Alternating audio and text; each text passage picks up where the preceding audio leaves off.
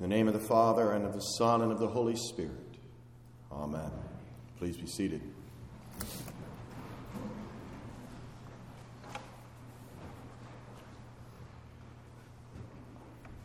Today you'll be able to memorize the sermon word for word. When you go home, you'll be able to take the sermon with you fully memorized. Don't doubt yourself. You can do it. Now, I'm not talking about my sermon, but John the Baptist's sermon. God's prophets often are men of few words. The prophet Jonah, once God's whale convinced him to do it, preached this rousing sermon to the people of Nineveh. Yet 40 days, and Nineveh shall be overthrown. And the people of Nineveh believed God. They called for a fast and put on sackcloth from the greatest of them to the least of them. Apparently, short sermons can be effective. 8 words in English, just 4 words in Hebrew, and the people of Nineveh believed God and repent. John the Baptist is also brief in his wilderness preaching. Repent, for the kingdom of heaven is at hand. 9 words in English, 7 in Greek. When the people confess their sins and are baptized in the Jordan River, repent, for the kingdom of heaven is at hand. We learn in Matthew 4 that Jesus also uses this same simple message. Repent, for the kingdom of heaven is at hand. This is a short enough sermon that you have already memorized it. Repent, for the kingdom of heaven is at hand. There are not many words, but the words carry a lot of freight. Repent means to turn away from sin and evil and unbelief and turn to God. People come from all around to hear John's message and respond by repenting and being baptized in the Jordan. Others do not repent. The religious leaders, the Pharisees and Sadducees, come out to John's baptism, and John questions their repentance because John knows that these people trust their lineage. They are children of Abraham, God's chosen people. But do they fear, love, and trust in God above all things? Do they love God and love their neighbor? Do they know that they are, by nature, sinful and unclean? Do they show the fruit of good works flowing from faithful repentance? John warns them. Bear fruit in keeping with repentance. He says, even now the axe is laid to the root of the trees. Every tree, therefore, that does not bear good fruit is cut down and thrown into the fire. Repent, for the kingdom of heaven is at hand. This word, repent, it's devastating to your ego. To repent means to admit that you have a problem. To repent means to admit that you're not perfect. To repent means to admit that you're wrong. To repent means that you admit you're not independent. You cannot do it on your own. To repent means turning from selfishness to selflessness. Too easily and too often you walk the wrong path. You do the wrong things. You follow the false gods of your own feelings and ideas.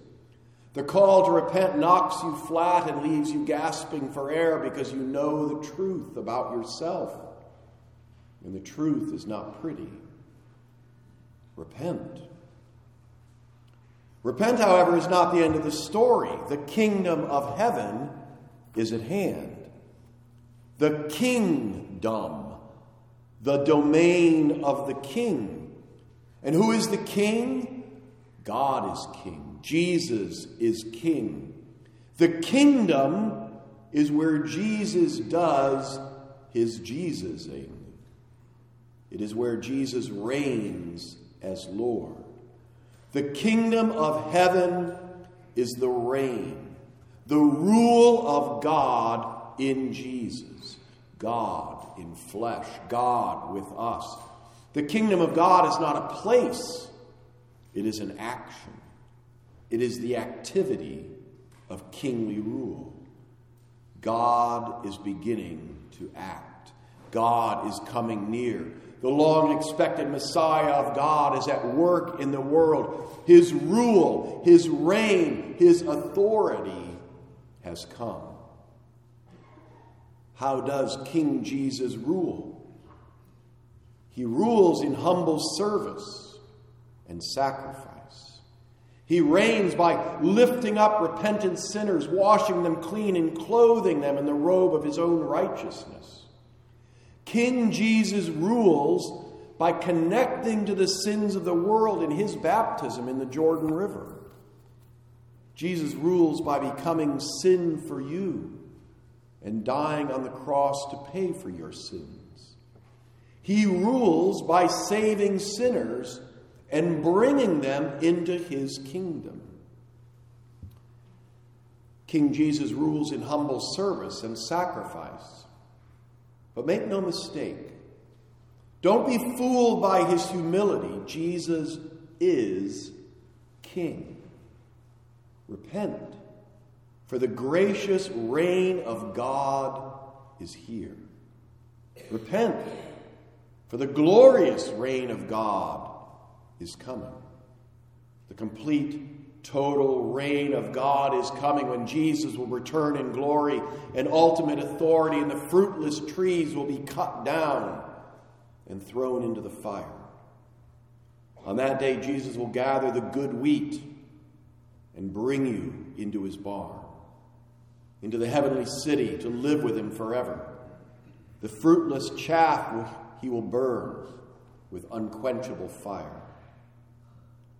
Repent, for the kingdom of heaven is at hand.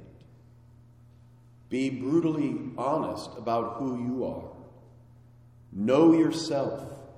Know you are indeed a poor, miserable sinner. Know you are by nature sinful and unclean. Know you are poor in spirit. And know King Jesus' promise to you. Blessed are the poor in spirit, for theirs is the kingdom of heaven. You, poor in spirit, repentant sinners, yours is, present tense, yours is the kingdom of heaven. You are right now in the reign of King Jesus. Jesus is your Lord and Master.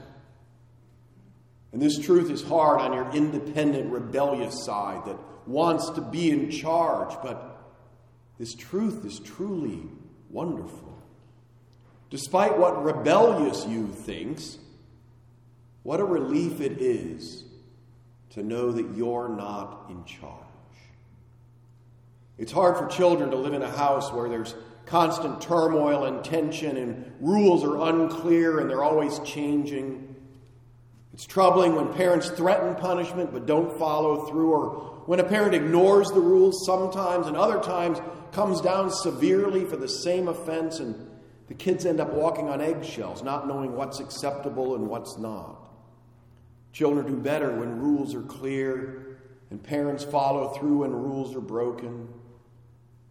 With Jesus as King, you have a good ruler with consistent rules and abundant grace and mercy. And this is a great blessing. You are subject to King Jesus. You submit to his authority. You don't have to figure out what's right and wrong. You don't have to make the hard decisions. You're not the judge.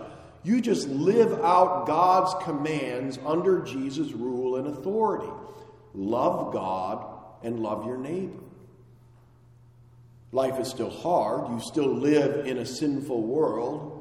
The devil, the world, and your own sinful nature will continue to try to separate you from King Jesus. You'll struggle mightily still with sin and temptation, so you continue to listen to John the Baptist and you continue to repent. for the reign of Jesus is at hand. You are in the gracious reign of Jesus, who forgives you all your sins, and you wait for Jesus to return. For now, Jesus is being patient. He wants all people to be saved, and this can lead some to grow weary of waiting and think Jesus is not king. But know for certain the day is coming when Jesus will complete his rule and come in power and glory to destroy all evil. He'll come in judgment. And he'll separate the wheat from the chaff, the sheep from the goats, the fruitful from the fruitless. In Christ, you are wheat. You are sheep. You are fruitful. Do not let the devil lure you out from the reign of Jesus. You have been delivered from the domain of darkness and transferred to the kingdom of Jesus, in whom you have redemption, the forgiveness of sins. You are a subject of King Jesus in the kingdom of heaven, now in its glorious incompleteness, and forever in his total, complete glory. And so you pray, thy kingdom come. In his catechism, Martin Luther explains, what does this mean? The kingdom of God certainly comes by itself without our prayer, but we pray in this petition that it may come to us also. You pray here that Jesus is your ruler and you submit to his reign. How does God's kingdom come? God's kingdom comes when our Heavenly Father gives us his Holy Spirit, so that by his grace we believe his holy word and lead godly lives here in time and there in eternity. You are safe in Jesus' kingdom for eternity. As you live your life in the light of Jesus' gracious kingdom, surrounded by evil and darkness, remember your kingdom is not of this world. Remember you belong to Jesus. Remember, Jesus is coming soon. So each day when you're tempted to think you can do it on your own, when you're tempted to think Jesus is not in charge, remember John the Baptist's sermon. Repent, for the kingdom of heaven is at hand. Amen. And now may the peace of God, the peace that is beyond understanding, keep your hearts and minds in true faith until our Lord Jesus returns in glory. Amen. We rise and confess our faith in the words of the Nicene Creed.